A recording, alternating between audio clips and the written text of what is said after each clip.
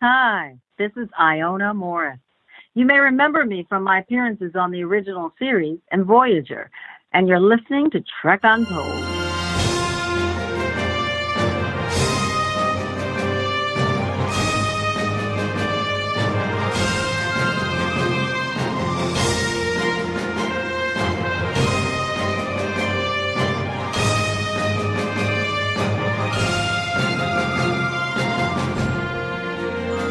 Welcome back to Trek Untold, the Star Trek-inspired podcast that goes beyond the stars.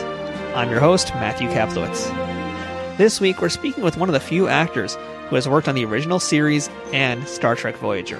Her appearances were separated by over 30 years, and that is a real rarity. That person is Iona Morris. Iona appeared first on the Season 1 episode of the original series entitled Miri, where she played a child on a planet where a virus caused adults to turn to hideous monsters. And she made her return to Star Trek in the Season 7 two-parter from Voyager called Workforce. There, she played Umali, a bartender who hires Tom Paris to work for her in her establishment. They're both interesting episodes, and I really enjoyed revisiting Workforce, a real standout pair of episodes in the Voyager series. Iona essentially got her start in acting in Star Trek, alongside her brother Phil, who has appeared in many iterations of Star Trek shows and movies. But as we're going to learn today, after her appearance in the original series, Iona went a different direction, one that led her into voiceover work on anime, and eventually to the role many of us may remember her best from, and that's as the voice of Storm in the X-Men animated series from the 90s. I geek out pretty hard in this episode, and it wasn't pretty, but I think you're going to enjoy that moment. She's also been in LA Law, Law & Order, The Wayans Brothers, Moesha, and plenty of other shows and movies that we're going to talk about today.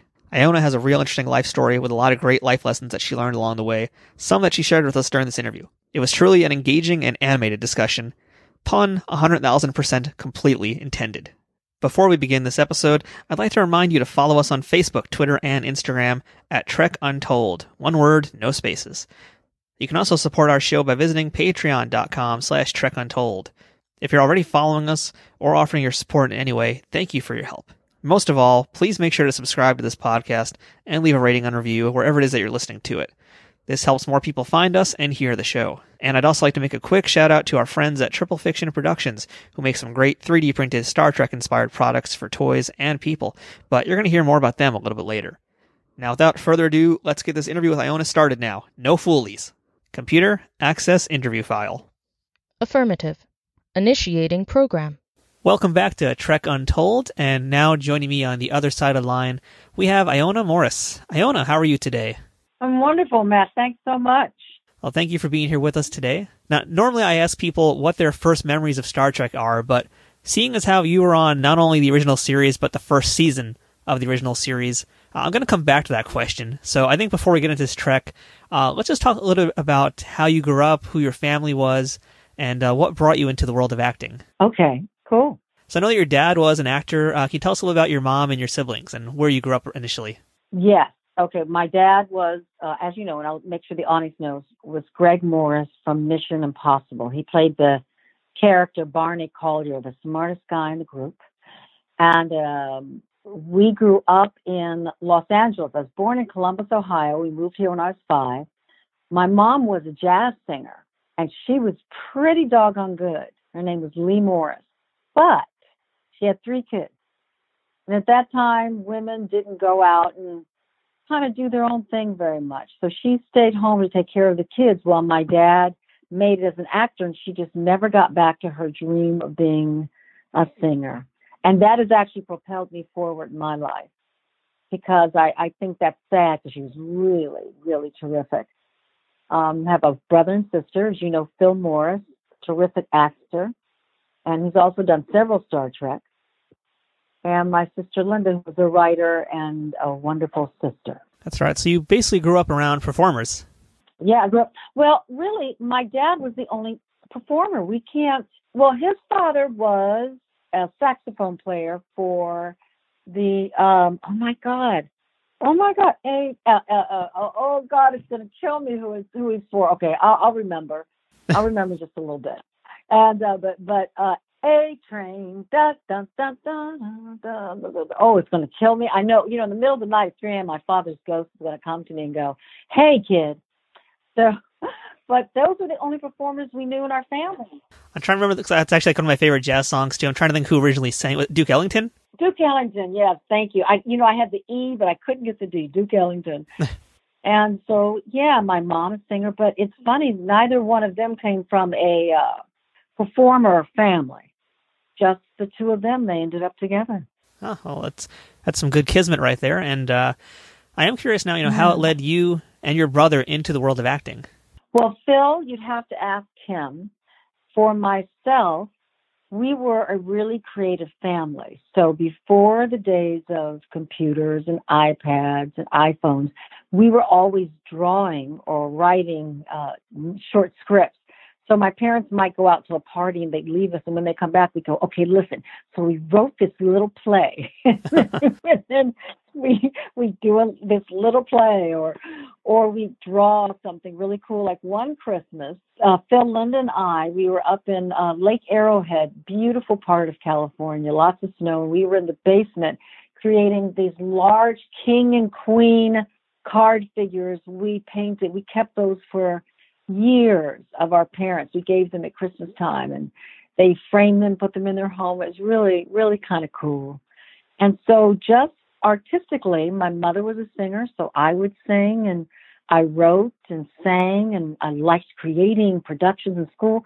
That's why I really think it's really important for kids to have the arts in school, because it gets your mind active and imagination about the world. Doesn't mean you're going to be an actor or a singer, writer. You know what I mean? Yeah, very true. It opens up your curiosity about different things. That's how we got Einstein. We have all these brilliant people, and I think that's what the arts do, and that did that for me. And I've always wanted to act, and I've always wanted to direct, which I'm doing a lot of now. And I just one thing to another. Oh, I will tell you this. This is, I think, the turning point in my life. I was 9 years old, and my father was already on Mission Impossible and very well known. And he never wanted his kids to be in Hollywood, because he always saw kids in Hollywood, destroyed in some fashion. And so one day, a producer came to him. It was in the summertime, and he said, "Listen, we are looking for a little black angel girl for this cartoon, and we can't find anyone. Would you please let your daughter audition?" So he came to me and said, blah, blah, blah, blah, blah. They want you to audition. I'll let you do this because it's voiceover. And I said, okay, I'll audition. Matt, I went into that booth, and the moment I opened my mouth and I started reading, a little voice said to me, "I'm going to do this for the rest of my life." Oh, that's a great story. Yeah, and I just went on living my life, and lo and behold, I love voiceovers. I've done many cartoons, as you know. Oh yeah, we're going to talk about a lot of those, because I grew up hearing your voice, and when I first heard your name and looked up who you were, I was like, oh my God, I'm going to talk to Storm. But we're going to come back to that. Okay. So let's talk about now coming into Star Trek, and I am kind of curious, since you were part of the first season of the original series. So I'm curious, had the series already been airing when you filmed your episode? Oh, yeah. The series had been on, and it was successful. It was on the Desilu lot where Mission Impossible was. Mannix was there, and a couple of other shows I can't remember right now. And what they did when they got this script is they decided to go to all the actors and all the shows on the lot and ask them to see if their kids wanted to be in it. So William Shatner's children are in it. We're in it, and other actors' kids, I believe, Spock's kids, Leonard Nimoy's children are in it as well. And so that's how we ended up doing, getting on the episode. And of course, we were so young. I think I was 8 at the time, 8 or 9 years old. I just thought a cool 1 or 2 days out of school. This was fun. And so we shot the episode. And, I'll tell you one funny thing about that episode. So, it was 2 days. On the second day, my dad came to me and said, "So, baby, they like you, and they want to give you lines. So would you like to read lines?" And boy, I just started to cry. "No, Daddy, don't make me talk. Don't make me talk. I don't want to speak." So they gave the lines to my brother, and I'm so pissed to this day with that little girl. Oh. Oh, not really. But it's so funny, those little things when you're a little kid. That's the And kind of stuff so that haunts he you ended. forever. Oh yeah. It was my big break, Matt. It could have been my real big break. That episode So for our that's listeners was Miri, which is a really interesting episode, and it's filled with a lot of children actors. So, and as you mentioned, most of these kids were children of the actors on the Desilu set. So, did you know a lot of these kids before you shot this episode? I don't think we knew any of them. So then, what kind of set was that like then? Because you're basically with all these kids who are, whose parents are actors and everything, and you guys are all on this big, enormous set together. Did you guys just run around playing the entire time, or what was that like? Oh yeah, we played. We had a good time. Great lunches, great snacks. It was a lot of fun. And when you're a kid, you're not thinking about your dad as an actor. You're not your mom as a television star. You're not thinking about that. You're just a kid being with other kids and hanging out and doing fun things and not going to school that day and working. And we were, when I can't, of course I was a child at that time, but I can remember that I think the benefit of having most of us or all of us who were in the industry is we weren't afraid of, or this wasn't foreign to us. So there wasn't a lot of, hey, be quiet. I think we were all pretty good at doing what was necessary in the moment because our parents, we had been around our parents who were actors. I'd say that was a benefit for us. So in this episode, the story is that when people on this planet become adults, they start to become sick. And there's a lot of kind of gross makeup, I think especially for the 60s, pretty scary kind of makeup. And as a young kid on this set, were you afraid of all these people running around in this kind of scary-looking makeup? The woman who goes crazy and she's dying and it's like all over her body, oh, that freaked us out. Did you guys rehearse that scene before it happened, or did it just happen and then all of a sudden here she is? I don't even remember, but I remember it was a real scream. So that was legitimate terror. Yeah, she looked terrible. That was scary. It was a good thing that it was only her, Yeah. I wonder about that sometimes with the other kids on these horror films. I'm like, oof, what do they tell them? But yeah, she was scary, so we didn't hang out with her very much. Now, in particular, you got to do several scenes with William Shatner. What do you remember about working with him? How was he with kids? I remember he was a very nice man. He is a very nice man when I was a child at that time. Friendly. He made us feel comfortable. He was a daddy with us, which is really great for kids, that he could have fun with us. And then, we're getting ready to work and then we shoot our scenes. And he was great at helping us feel comfortable. And as you mentioned, he had one of his daughters on set, Elizabeth, I don't know how to pronounce her name, but she was there with him as well. Did you get to meet any of the other Star Trek actors? Since that episode also had DeForest Kelley, Leonard Nimoy. Were you able to spend any time with them as well? I think we met all of them, but remember, I was 8 years old, which I know was only 30 years ago, and I'm so kidding. But I was 8. So there are a lot of things I can't tell you for sure, but it was a nice set and it felt safe. So I know that William Shatner was very nice, and I know that Spock was very nice, and I'm pretty sure the other crew said hello to all of us, welcomed us. I mean, here we are, all these kids, a bunch of, I don't know, had to be 20 or more kids on the set. That's got to be crazy to wrangle that many kids on a Star Trek show. On any show, yeah. Oh, yeah. I think so. I work with kids on a show called Blackish, so yeah, I know. Now, just one last question to see if we can jog your memory about working on that original episode. Did you ever get to meet Gene Roddenberry back then? I don't remember. I've met I believe one of his sons is involved with the company. And I say I believe because it was for another sci-fi convention where there's just a lot going on. But no, I don't think I met him. I'm not sure. Okay. So, as you mentioned, at the same time you guys were filming this episode of Star Trek, your dad was working on Mission Impossible. And I think that your episode of Star Trek actually debuted a month after Mission Impossible did. Mm-hmm. So it must have been a very exciting time for your family back then. It was. Television was fun and new, and we didn't quite understand it. Now kids grow up so aware of taking pictures and being putting videos made of them on phones and constantly photographed. At that time, we weren't so much into television, so television was exciting, but for us, for me, it was strange because the kids treated me weird when I went back to school after my father's show aired. They treated us differently, and I didn't necessarily like that. I wanted to be just like all the other kids. And the sixth graders, I remember when my dad's first show of episode of a Mission Impossible aired on a Sunday, I went to school that Monday, and the sixth grade kids, I was in elementary school, I was in first grade, the sixth graders were saying hi. And I thought, oh man, that's only because my dad was on television. So, when you're a kid, you want people to like you for you. So you mentioned a little bit about how you weren't necessarily going to be part of the acting world initially, and according to IMDb, there's a pretty big gap aside from like one appearance between basically after your Trek appearance to about 1980. So right. What were you doing in between that time besides just being a normal kid? During that time, I was kind of flexing my writing chops, writing a lot of poetry, writing little short stories that I kept to myself.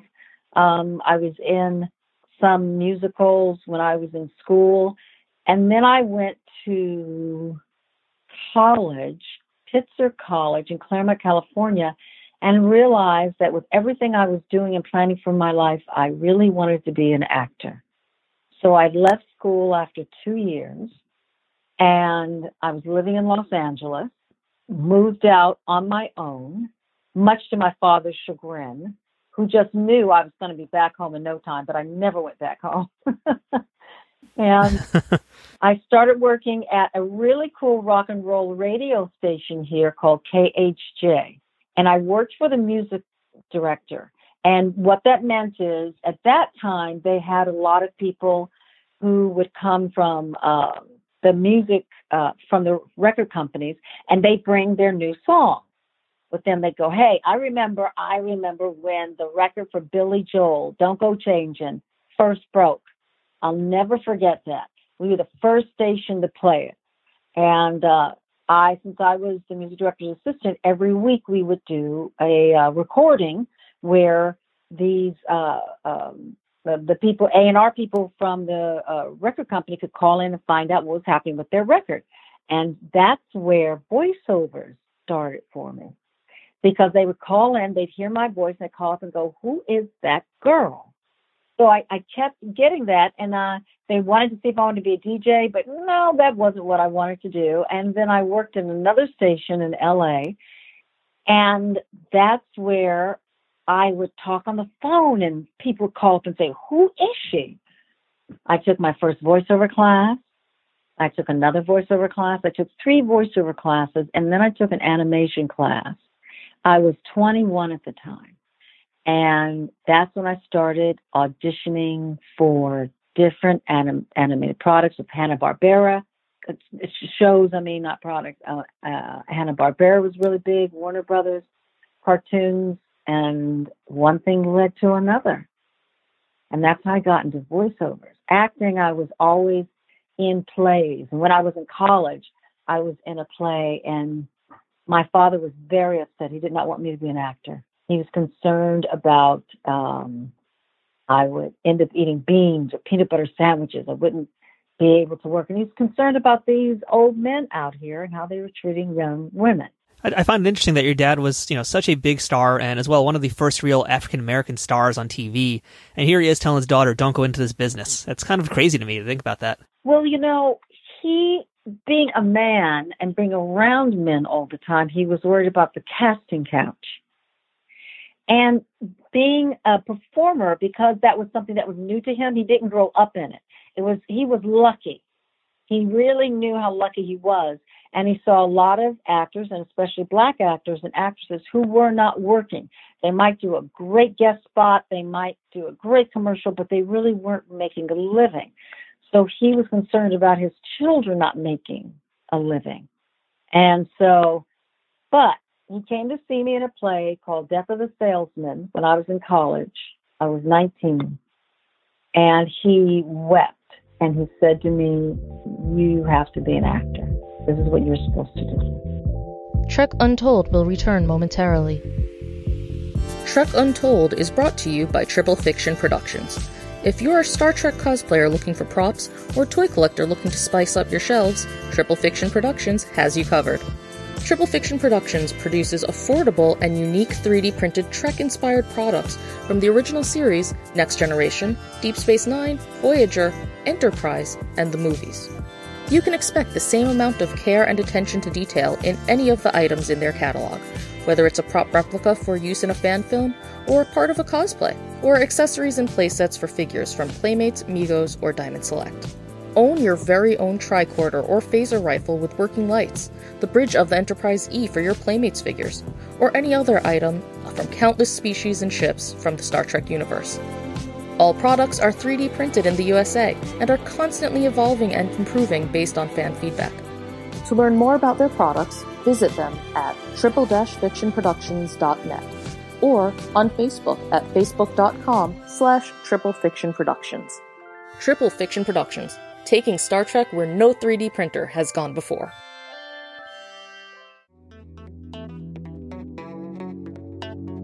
What's going on, everybody? It's your girl's favorite artist, Josie's Boy. And I'm Alexis A. McCoy. And we are the hosts of Call Me When It's Over. We are more than just a podcast. We are a culture cast. Yes, and you can check us out every single Saturday with a brand new episode. We're available on iTunes, iHeartRadio, Spotify, and Google Play. And you can catch us on our homepage at RagsWorksNetwork.com. And don't forget to follow us on Instagram at _Call Me When It's Over. That's right. And as always, speak up, speak out. And leave your ego at the door. We now return to Trek Untold.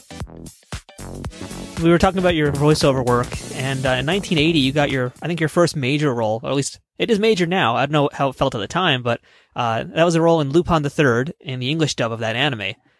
And this would lead to a lot of other voiceover work, specifically in anime.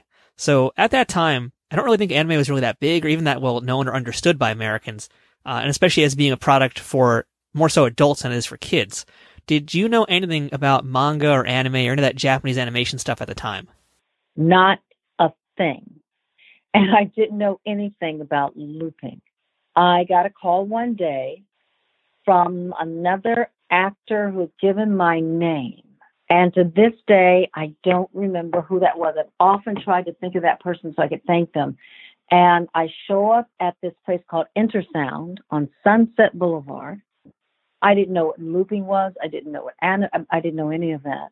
And I saw the product. They put up the animation on the screen, and you had to dub, which meant you had to fit your English dialogue into their mouth. And I was really good at that. And so I started working, and I've done several films. I haven't done it in many years, but I started doing that, and that led me to Robotech. Yes, you did Robotech. You went on to do Captain Harlock, Megazone 23, Silent Mobius. The list goes on. Which anime did you enjoy doing the most, and did you start to watch any of this stuff and become a fan of it? Anime was still very early. It was still something that was so different that I didn't completely, honestly, I was in many things, but I didn't completely jive with. I didn't dislike it, but it wasn't something I was like, oh, I really love this. What really got me was Robotech, because Robotech was a serial show. And so you got to know these characters. And so it was fascinating to me to see this animation from Japan where every week you got into these characters' lives. And I really liked that. Robotech I really loved. And then it was fascinating to me when we were in the studio and you've got a translated script into English that you're putting into the mouth movement.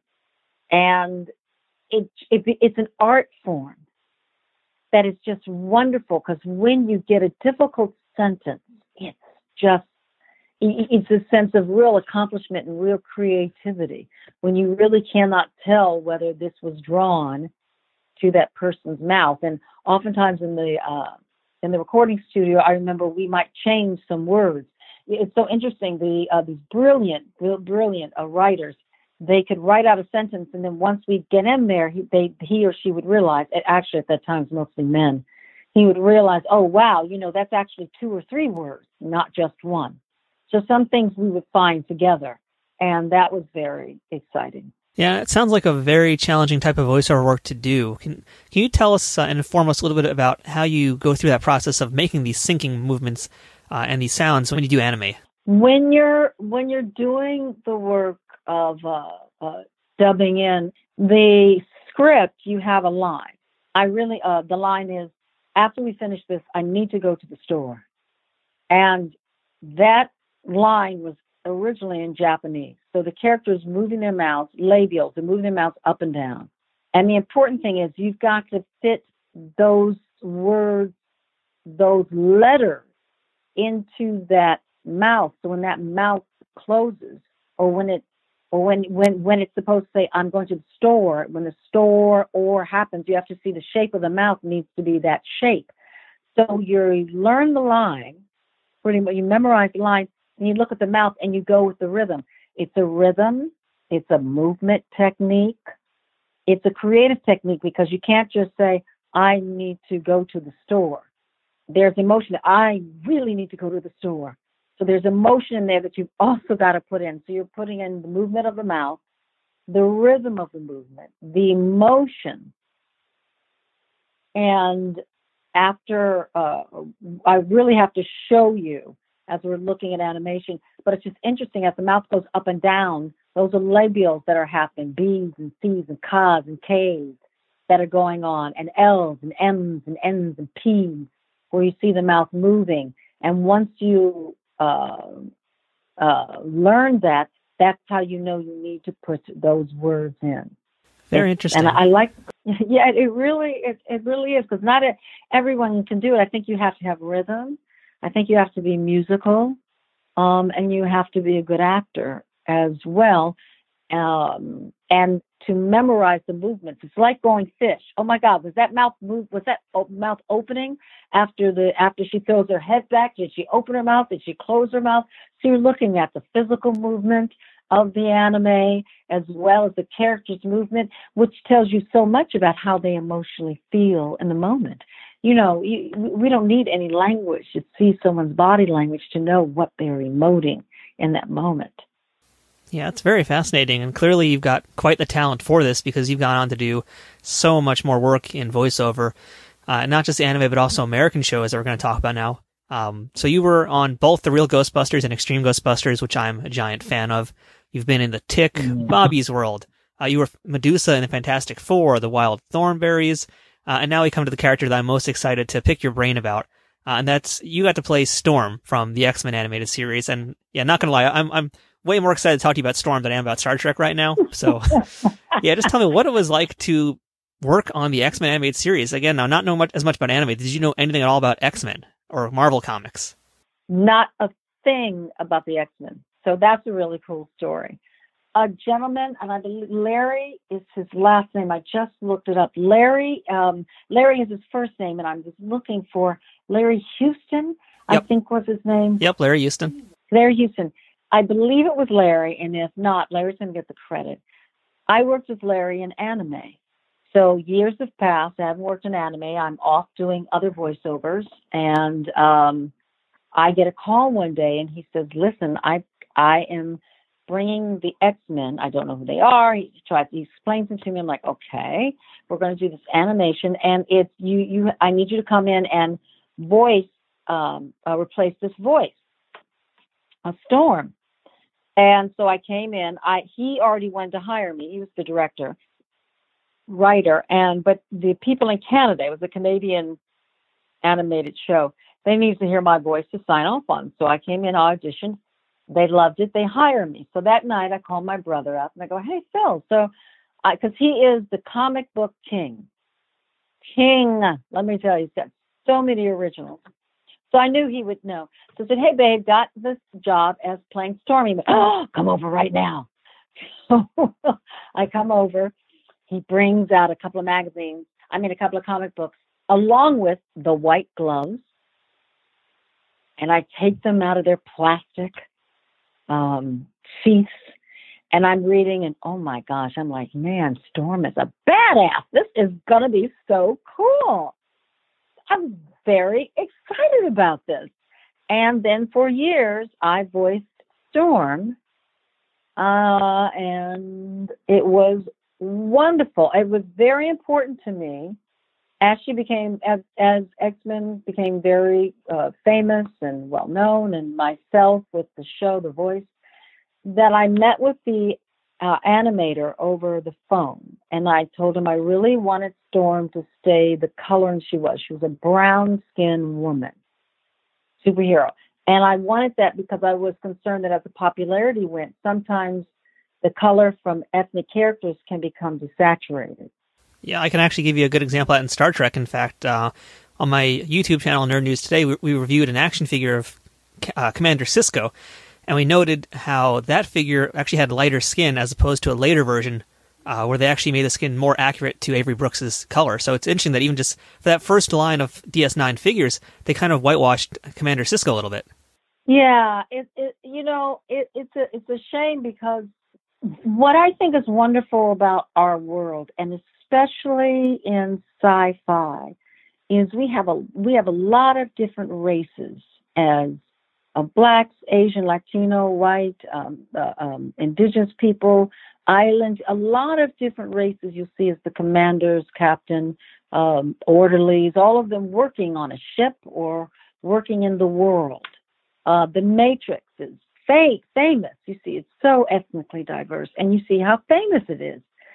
And what I think in my industry back then, and because of that, we've changed a lot. We still have more to do. But the diversity of our world supports us more than hurts us. I think if you leave Storm a dark-skinned woman and Avery Brooks' character a dark-skinned man, then when that child or that adult, whoever, of white complexion or Asian is walking down the street and they see a black man, they may not be as frightened. Black woman, they may not think of her less than, because they have seen other images that inform them that they too have bright people and have superpowers. And the same thing with black kids, being able to see someone who looks like them. It allows them to feel pride and know they can do whatever they want to do too. Their curiosity and imagination is massaged. And as I see us adding more ethnicity to these stories, I think it just makes us stronger. I always achen it to going to a restaurant. I love to eat out. I can't right now. But when I do, I'd like to have a variety on my menu. I don't just want a couple of things. And that reminds me of life, a variety. That's a great analogy to make for that. And the character of Storm as well, it's kind of interesting. And this is a problem that still plagues animation and voiceover work today, is that you were not the first person to do the voice of Storm, but you were, I think there was 3 or 4 people before you. And up until that point, you were only the second person of color to voice Storm, which I just think is insane. Yeah, it's really something. You know, we don't do that so much now. We really try and stay with the ethnicity, and not that you can't learn to sound like or to have an accent, but there is something of the authenticity of the spirit that you don't you feel that when you watch animation or even the robotics on Star Trek. We don't see their faces, but we feel their spirit. Yeah, exactly. I do want to ask a little bit more about Storm because, Storm is my queen. You brought so much with her character. It really made me fall in love with her, and she's still one of my favorite X-Men. So where did that Storm voice come from within you? I was told that she was powerful. She was nurturing. She was from Nambia, I believe. She's from a small country in Africa. So they wanted to have a generic African accent, nothing too thick, so they wanted to still understand the words. Let me see, I said powerful, nurturing. She was a woman of stature. She wasn't a young girl. She was wise. So when they gave this to me, I do a little thing where I kind of, I kind of rock back and forth, and I find in my register, in my body, where I can feel the power or the nurturing and the sound and of that person, and then I feel their spirit inside of me, and I see what generates that is authentic, and then I just record it and see if hopefully it works. And they showed me pictures of her, and I thought she was stunning and wonderful. A wonderful character. I was very proud of that. I got to tell you a funny story, Matt. I was in New York City, so I had voiced Storm for 3 years, and then they used a Canadian talent, and I was in New York City, and I was in one of the little bodegas they have on the corner in New York City, and I was getting something to eat. No, I was getting a magazine, and I was talking to the clerk, and all of a sudden I hear this little boy say, "Dad, is she Storm?" And the dad goes, "No." And then I just keep talking, and the father goes, "Oh my God, I think she's Storm." So he comes up to me, and they said, "Excuse me, ma'am, are you Storm?" And I just out of nowhere, it was so great. I said yes, and their response just made me feel so good that they relate to her. They feel the way you feel about Storm, and it was a lovely moment that they just heard me speaking naturally, but the essence of Storm is still there. Now, you just alluded to it, and just real quick, I would like to get the story, because it's kind of some BS in my opinion, but can you tell our listeners why you were ultimately replaced on the X-Men animated series? Oh, my. The reason why I was replaced is because when you work as an actor, I'm just going to tell the truth. When you work as an actor, you get residuals. So every time the cartoon played, I got a residual. I voiced the character. Well, they didn't want to pay that any longer, the production. So if they use a Canadian voice, all they have to do is pay them one fee. And that's why they went to Canada. Yeah, and unfortunately... And that's very upsetting. Yeah, it's unfortunate. This was, I believe Haim Saban was, from my understanding, the person that kind of pulled the trigger on that decision, and he's kind of messed with a lot of people's careers. So it sucks that's how your time with Storm ended, unfortunately.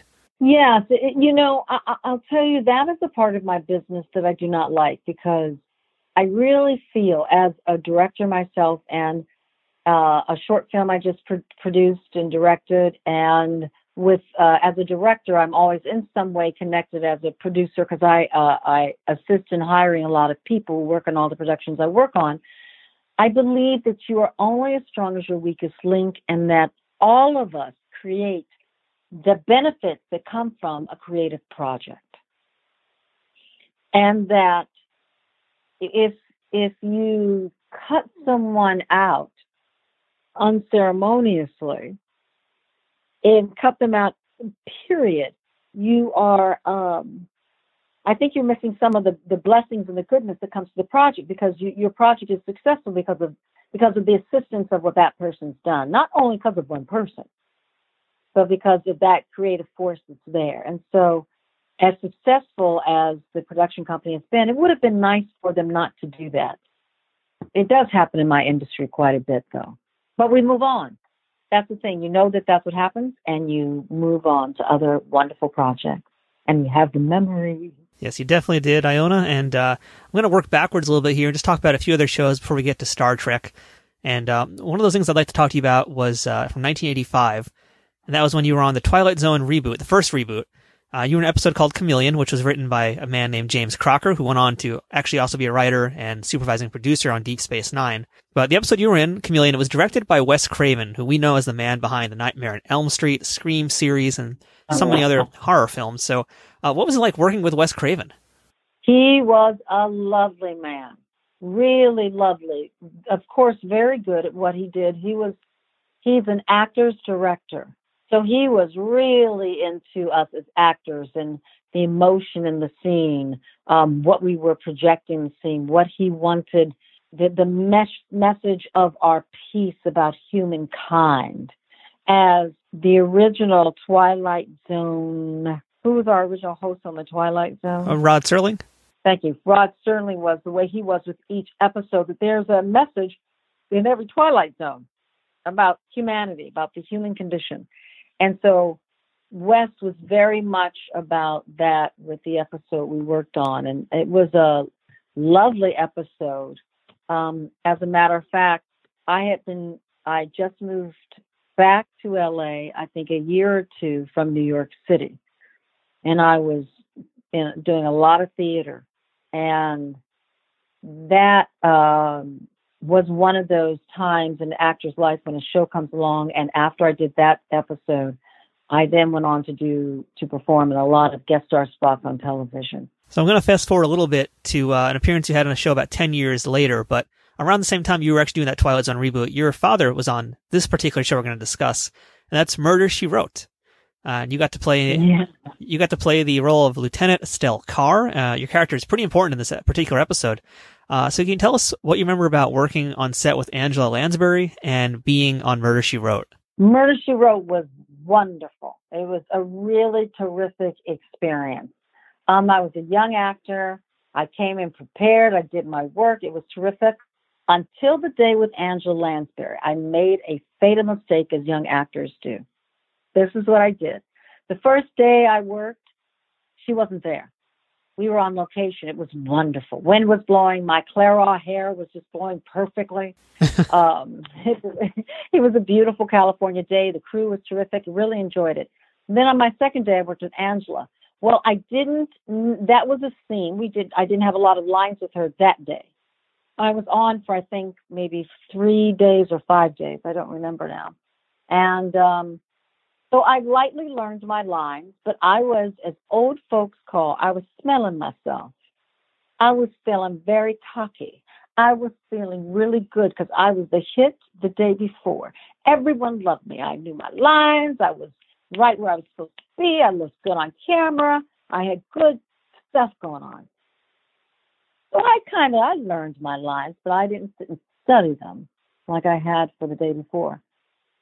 Well, when the power of someone like an Angela Lansbury comes in front of you with her work, and you're a young kid who is still, I had somewhat of a foundation, but I was still really finding my foundation of work. I want to explain that. As an actor, as someone right now, you're doing your podcast, as a radio personality, as a ditch digger, as anything you do that is a career, a craft, that's more than a job, there is a foundation you have that you tend to always do so that your work is of quality. And I didn't do all of my foundation. So on the day with her, I kept forgetting my lines, and I was mortified. I couldn't believe it.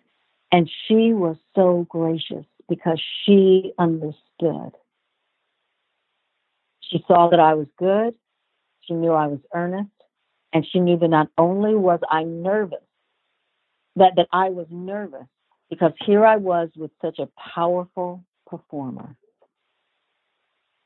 So Angela Lansbury was wonderful. We got the scene, and the next day I showed up, I was Johnny on the spot. I made up for what I had done the day before. And I had, on that experience, I was so mortified and upset with myself. But I learned. And the reason why I give you that example is because all of us fall on our ass at some point. It's not how you fall, it's how you get up. That's a very great lesson you got to learn with the help of Angela Lansbury. How many people can say that? I know. And she was gracious all the way through. So we're almost at the time of your Voyager appearance, but I want to talk about a few other UPN shows that you got to work on as well. And one of those was a recurring role on UPN's show Moesha. You got to play Sandy, who was the adoptive mother of the character Dorian Long, played by Brandy's real-life brother Ray J. So how'd you like working on Moesha and doing a lot of scenes with Ray J? I really enjoyed that. Those group of actors. Loretta Devine. Not Loretta Devine. I'm sorry. She's going to kill me. Don't kill me, Loretta. Oh, God. I can't even believe. I'm forgetting some of these actors' names. I have to go online. I'm digging up your past here. Oh, yeah. Thank God I can look. You've got everything right in front of me. Cheryl Lee Ralph. Oh, Cheryl's going to kill me. Cheryl Lee Ralph and William Allen Young played the parents. And I really loved working on that show. I played actually Ray J's mother initially, and then you find out I actually adopted him. And I'll tell you a funny story about him, Brandy's brother. I did a film many years before that, maybe about 5 years before that, with the fabulous Felicia Rashad, called Once Upon a Time When We Were Colored. Really cool film. People would love this film. I played a dancer, and takes place in the 30s in the Deep South. And Ray J was in it as a little boy. And I hadn't seen him for 5 or so years. So now he's this kid playing my son on Moesha, and it was so fantastic to see him after all those years. Oh, that's really cool. Really, yeah, it was really great. I really liked the show. I loved my part. I thought Moesha was a terrific show. Now, you did one other UPN show, as I alluded to. I don't know how you're going to feel about this one, and I don't think I'm going to really get to talk to anybody else who's been on this series. But you got to be on Homeboys in Outer Space, and I have to ask you, tell us about Homeboys in Outer Space and what it was to be on that set. That's just like such an oddity, bizarre, forgotten show that you can actually find now on YouTube if you do a little digging, and it's kind of a lot of fun, I got to be honest. It is. It's really, it's like a B or C rated movie that you can't take your eyes away from.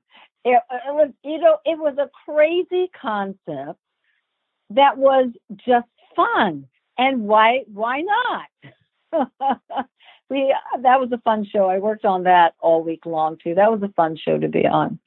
Yeah, just a real forgotten gem, honestly. I'm not surprised it didn't get renewed beyond the first season, but fun little thing if you guys can check it out. It's worth digging up. Yeah, it was a fun little thing. Back then they didn't have as many, of course, the avenues to watch television. And I think if it were to come out now, it would probably that would be a really cool show to revamp. Yeah, and it's just kind of funny, just like looking at it again. This was, in a way, almost a breakthrough, but almost kind of a stagnant breakthrough, because it's basically a sci-fi show with predominantly people of color in it, and you don't really get that even today that much. But I just feel like, the material wasn't quite handled as well as it could have been. It was missing a few steps, so it was like it was almost there, but not quite ready. And I think if it was done today, they'd get it right. Yeah, they were. I'm with you. It was so new, and I think there was a little fear about, are people going to get it? I don't know that for a fact, but it was a groundbreaking show it was only on for a year or two. I don't really remember now. So finally, 2001, we have now reached your appearance on Star Trek Voyager, and that was in the two-parter from season 7 called Workforce. Really great two-parter. You got to play the role of the bartender Umali. So let's just start at the beginning here. How did you get the call for that role? Okay, now let me see. Was that the fifth time? Third? That could have been the third time or fourth time I had auditioned for Star Trek. Now let me tell you. Star Trek, I'm a Trekkie from way back when, too. So I love Star Trek. And every time I had auditioned prior to this, I either had, was coming for, it was like a last minute thing. So I was working on a play, because I direct theater. I'm working on a play. And if I'm writing something at that time, I'm so busy doing that, then I wasn't quite into the audition for Star Trek, but I really want the part. But every time I auditioned, I didn't get it. And I was like, when am I going to get this part? So finally, this part comes up, and I can just feel it. It's got to be mine. And sure enough, I got the part. You talk about a fangirl, fanboy, loop-de-loop-de, mind blown early, 3:00 in the morning when I woke up to get dressed to go, because I've got 5-hour makeup ahead of me. And I walk on that lot, and I'm just in heaven. Now, I've done all these other shows on the lot. It's the Paramount lot at that time. I've done all these shows. I was not new to acting, but Star Trek, I was in fan geek out craziness. And all I kept doing was being thankful that this part was mine, that I was there to work on the show that was just my dream show to work on. And so I worked on it for a day. I had makeup for 5 hours, and it was a fantastic, fascinating experience to get that makeup on. Oh, I'm going to definitely ask about that, but since you brought it up, I've got to now poke you a little bit with this question here. Do you remember the other parts that you were auditioning for before you got this role for Star Trek? Yes, not my new, but who has become for many, many years one of my best friends in the world, Penny Johnson Gerald. Oh, yeah, Penny Johnson. Yes, Penny Johnson got that part as, I think, a commander. Do you remember she was in Deep Space Nine, and she played the girlfriend who used to come in and out. I auditioned for that one. She dated the captain. Yep, And I didn't get that part. that was Cassidy I'm Yates. sorry? Right. I didn't get that, doggone it. I wanted that one. Penny got it. She better be glad I like her. And and the other two roles were not memorable to me. So they might have been just a guest star like mine, but they might have been just normal people. What I liked about Umali was an alien, and I was the only one of my Imalian people. Yeah, that was a pretty unique looking character too, and you had some fun prosthetics on. And you mentioned that was a 5-hour makeup session. So for folks who don't really understand all the prosthetic process, can you kind of run down what it was like to be cast, and literally the word cast in this case, for this role, and just doing all the prep to be on scene, where I imagine you probably spent most of your day just in the makeup room as opposed to actually on set. Yes, I did. Now, the total makeup process, I don't remember all of it, but I can tell you this. They cast your face, and they're making a mold of your face. And then they pour a liquid in it that comes out that's a little bit like almost rubbery feeling that goes on your face. And then they adhere that onto your face with a little bit of glue, but it's for the face. And the edges of it, they smooth so it becomes part of your skin. And then they begin to paint it with a base. And then they paint it with your skin coloring. So it looks your skin coloring along with whatever. And I can't remember how they put, they must have been other pieces of material that then are put on for what happened with my head was protruding. And it's airbrushing. That was my first time being introduced to airbrush makeup. So they airbrushed most of the coloring onto you, as in the dark shade parts of your face, different colors of your face, texture they put on so it looks like it is your skin. And then the headwear they put on to make sure, they had different headwear that we tried, and we finally landed on one that I thought was just really interesting.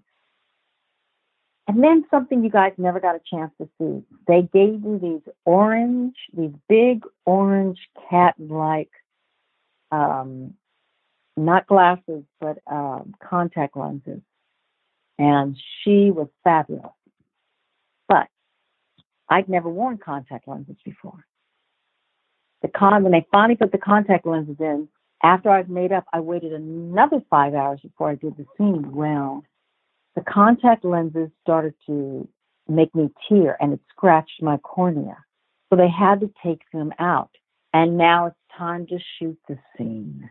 So my right eye will not stop tearing. It will tear big drops, and then it'll stop for a few seconds.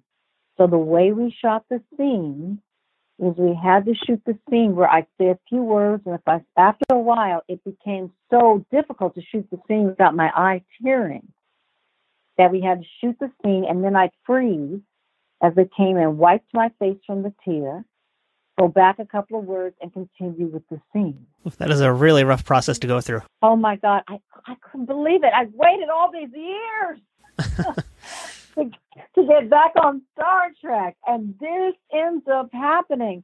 The cool thing was we got it, and the actor I worked with was very patient and understanding. It was really great. We got the scene. I was disappointed that the show didn't go forward, that it was the last season, because it really would have been a cool character to develop. Now, you mentioned that scene you were with, that was with Robert Duncan McNeil. He was Tom Paris, and you said he had a ton of patience in that scene. So what was it like working with him, being side by side with him in that scene? Very nice gentleman, very good actor. All the actors on Star Trek were pure actors, very good. Now in a lot of shows, some shows, especially on cable, you have people who have a high, they end up on a television show because they have a lot of followers.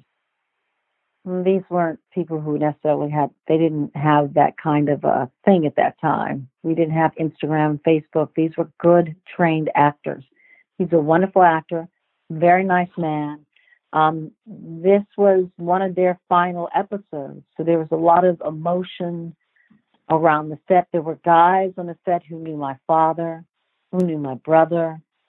A couple of them had worked there when I was a kid.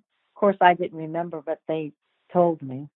And it was a very loving space. All of the extras who worked on Star Trek, they were very sweet, and there was a lot of love you could feel. There were some happy people who felt they had done some really great creative work, and they were sad to see it go. But, they were happy then to move on to new things, in their lives. But I remember that was a very nice few days to be there. Yeah, that's a great memory to have about working on Voyager. Now, the episode that you were in was directed by Alan Croker. He did part 1 of Workforce, and he was a veteran of Trek. He'd done over 3 dozen episodes of Trek, including the series finales for Deep Space Nine, Voyager, and Enterprise. What do you remember working with him, and was he just as patient as Robert was in that scene? Oh, yes, they all were. They were all very apologetic and very concerned. Fortunately, the eye healed faster than any part of your body, so they took very good care of me, and they were all very patient. As I told you before, once before, it's not that you fall, it's how you get up. So this is a problem that we have to work through, and that's what I was doing. I just worked through the problem so they could get what they needed, so they appreciated that, and they were all very patient and giving. Now, when this episode aired, did you watch it on TV? Were you watching Voyager as a fan that time as well? Oh, I absolutely watched it. I could not wait. I told everybody. Didn't you get a letter from me?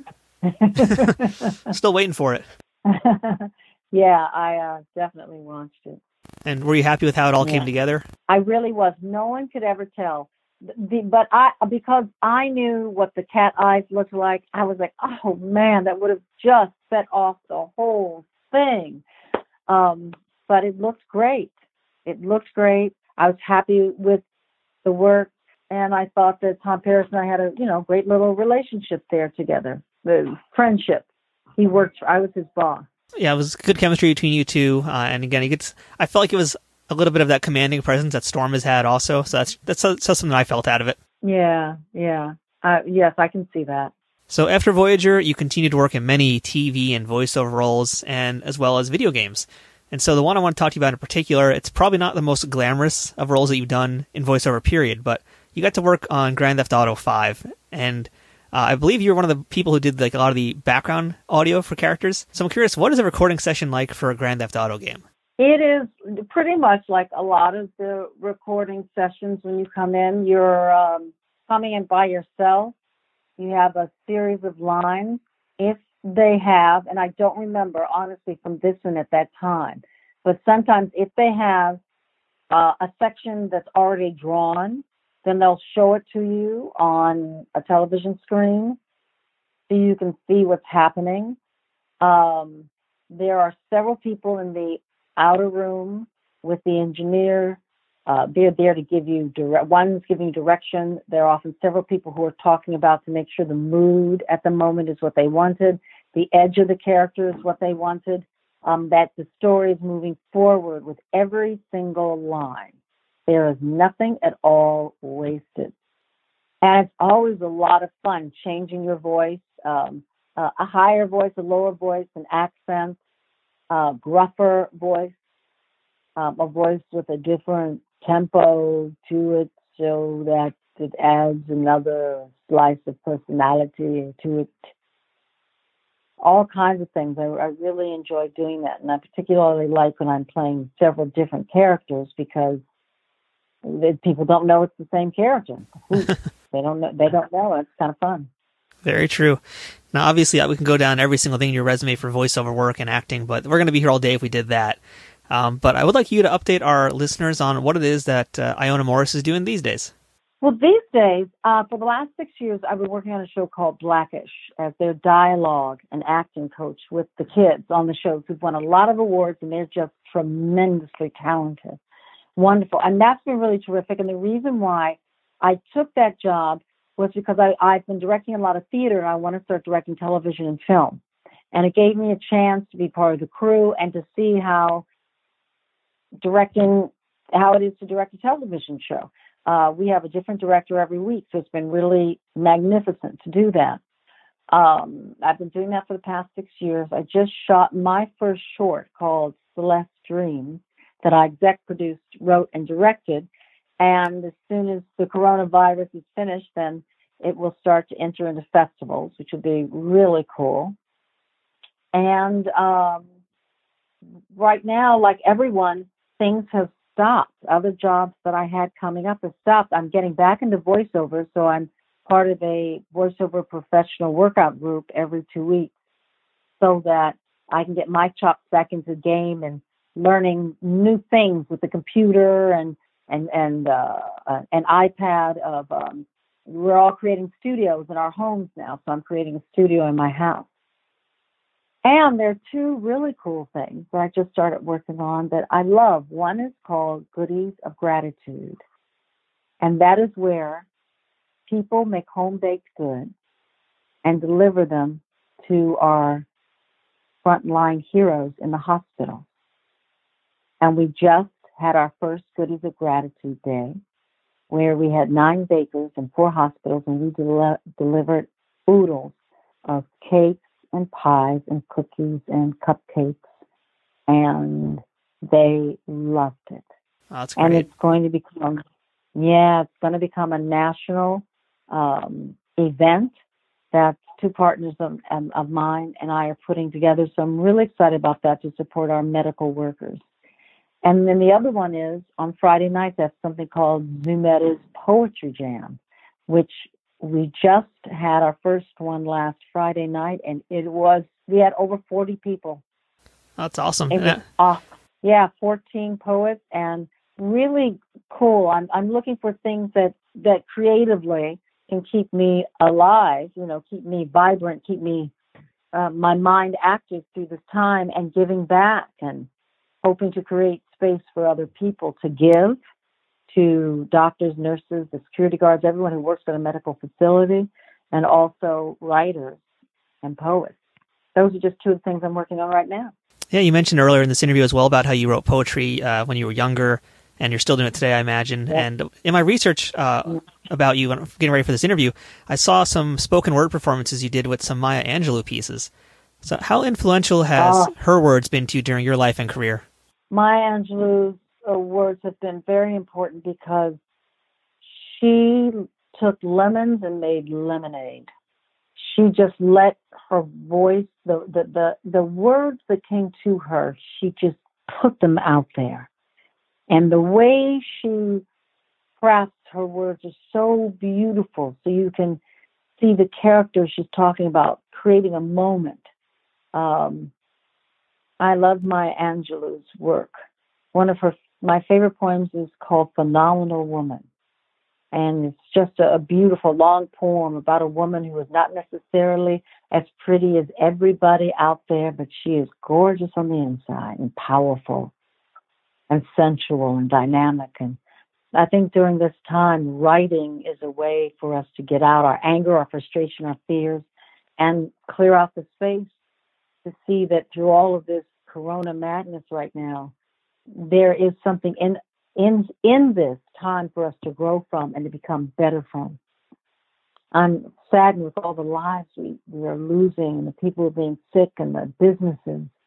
And through this, we just have to come out better. Yeah, I agree 110%. So, Iona, as we mentioned, of course, your father was a very prolific actor. He's done so much throughout his career. And you mentioned he wasn't really too keen on you becoming an actress in the first place, but once you became it, he was very, very happy for you. Had he given you any advice that stuck with you throughout your career? My father said, you can do anything you want to do. He said, as long as you study and you work hard. And he was very much into being respectful of yourself and being curious about life. About acting per se, he never gave me anything really about acting. You know, when I started, of course, I was a young kid who knew everything. You know how kids are. But what he did do was teaching me about life. And from Mission Impossible, he said, you know, you can know the executive producers and the writers, they're great. The actors are wonderful. He said, but your crew, they're the ones who, the makeup, the hair, the wardrobe, the lights, the set, the sound, and the drivers, the crafty. The crew are the backbone of any given show. And my dad taught us to respect everyone, no matter how much they had in their pocket, and no matter what their name was, or nationality, ethnicity, or any. He taught us to respect ourselves and to respect others. And I really appreciate that from my dad, because it's been a good thing that has served me well in my life and the way my brother and sister and I live. My mother would always say, find your light and don't bump into the furniture. That's an outstanding lesson and a great way to put it. Yeah. So, Iona, my last question for you today, what is the best thing about being a part of the Star Trek universe? There's a history. Star Trek started from a little idea that could have been poo-pooed away because there was nothing like it on television. But someone had belief in their dreams, in their imagination, and their curiosity. Gene Roddenberry, he had belief. And he went forward with this project, and others got on board. And it's creating a universe, world, characters that gone on for more than more of my life. There's been a Star Trek over 50 years of Star Trek. And not everybody has been on Star Trek. So it's a family. There are iconic characters, I feel, of every guest person that's been on Star Trek. They are iconic characters that stand out in every version of Star Trek. Voyager, Deep Space Nine, on and on. And that's a family that is a very special family because Star Trek started so much. And that's what I love about being on Star Trek. You can see young kids to those, unfortunately, who are no longer here. The original 5 or 8, oh my God. We're so lucky to still have Shatner.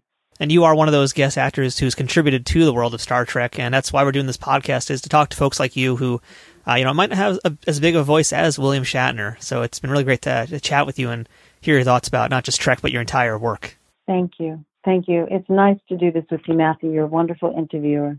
Oh, thank you so much, Iona, and we appreciate your time today. It's been very enlightening, and thank you again for talking to us, and especially for being on Star Trek, especially with such a gap in between.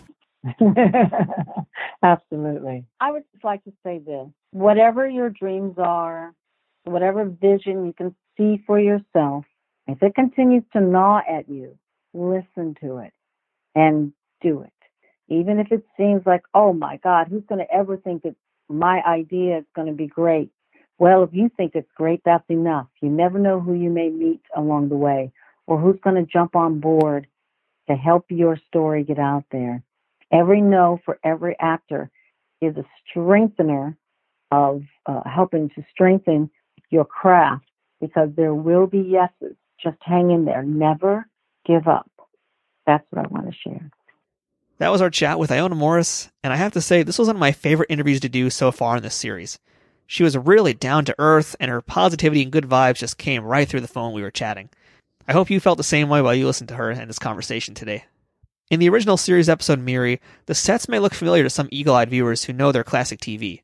They were, in fact, redressed sets from the Andy Griffith Show, and were reused 3 more times in Star Trek. You could see them again in Return of the Archons, Errand of Mercy, and the classic City on the Edge of Forever. As Iona mentioned, many of the actors on Star Trek and other Desilu shows brought their kids in to be extras in that episode. But one of the actors who refused was Leonard Nimoy, as he didn't want his kids to get involved in showbiz. Of course, we know that's pretty ironic now, since his son Adam later directed 2 episodes of Next Gen, and then later a documentary about his father called For the Love of Spock, and then directed and produced the Deep Space Nine documentary What We Left Behind. The Voyager episodes Workforce were nominated for 2 Emmy Awards, one for Outstanding Music Composition for a Series, and the second for Outstanding Special Visual Effects for a Series. Sadly, they lost both, but the winner was actually the Voyager finale, so in the end, really everybody won. So thank you for listening to this week's episode of Trek Untold, And if you haven't already, please subscribe to the show, and if you can, leave a review and rating. We'd appreciate it very much. You can also follow us on social media. Just look for Trek Untold on Facebook, Twitter, and Instagram. We'd love to hear from you, and let us know what you think about the show. If you'd like to support this podcast, check out patreon.com/TrekUntold to learn how you can keep our ship operating at full power. Once again, thank you to our sponsor, Triple Fiction Productions, and shout out to Scott Ray for setting up this interview. If you'd like to book this week's guest for a convention appearance or an autograph signing event or anything else, you can email Scott at scottray67@aol.com. This has been Trek Untold. I'm Matthew Kaplowitz, and until next time, fortune favors the bold.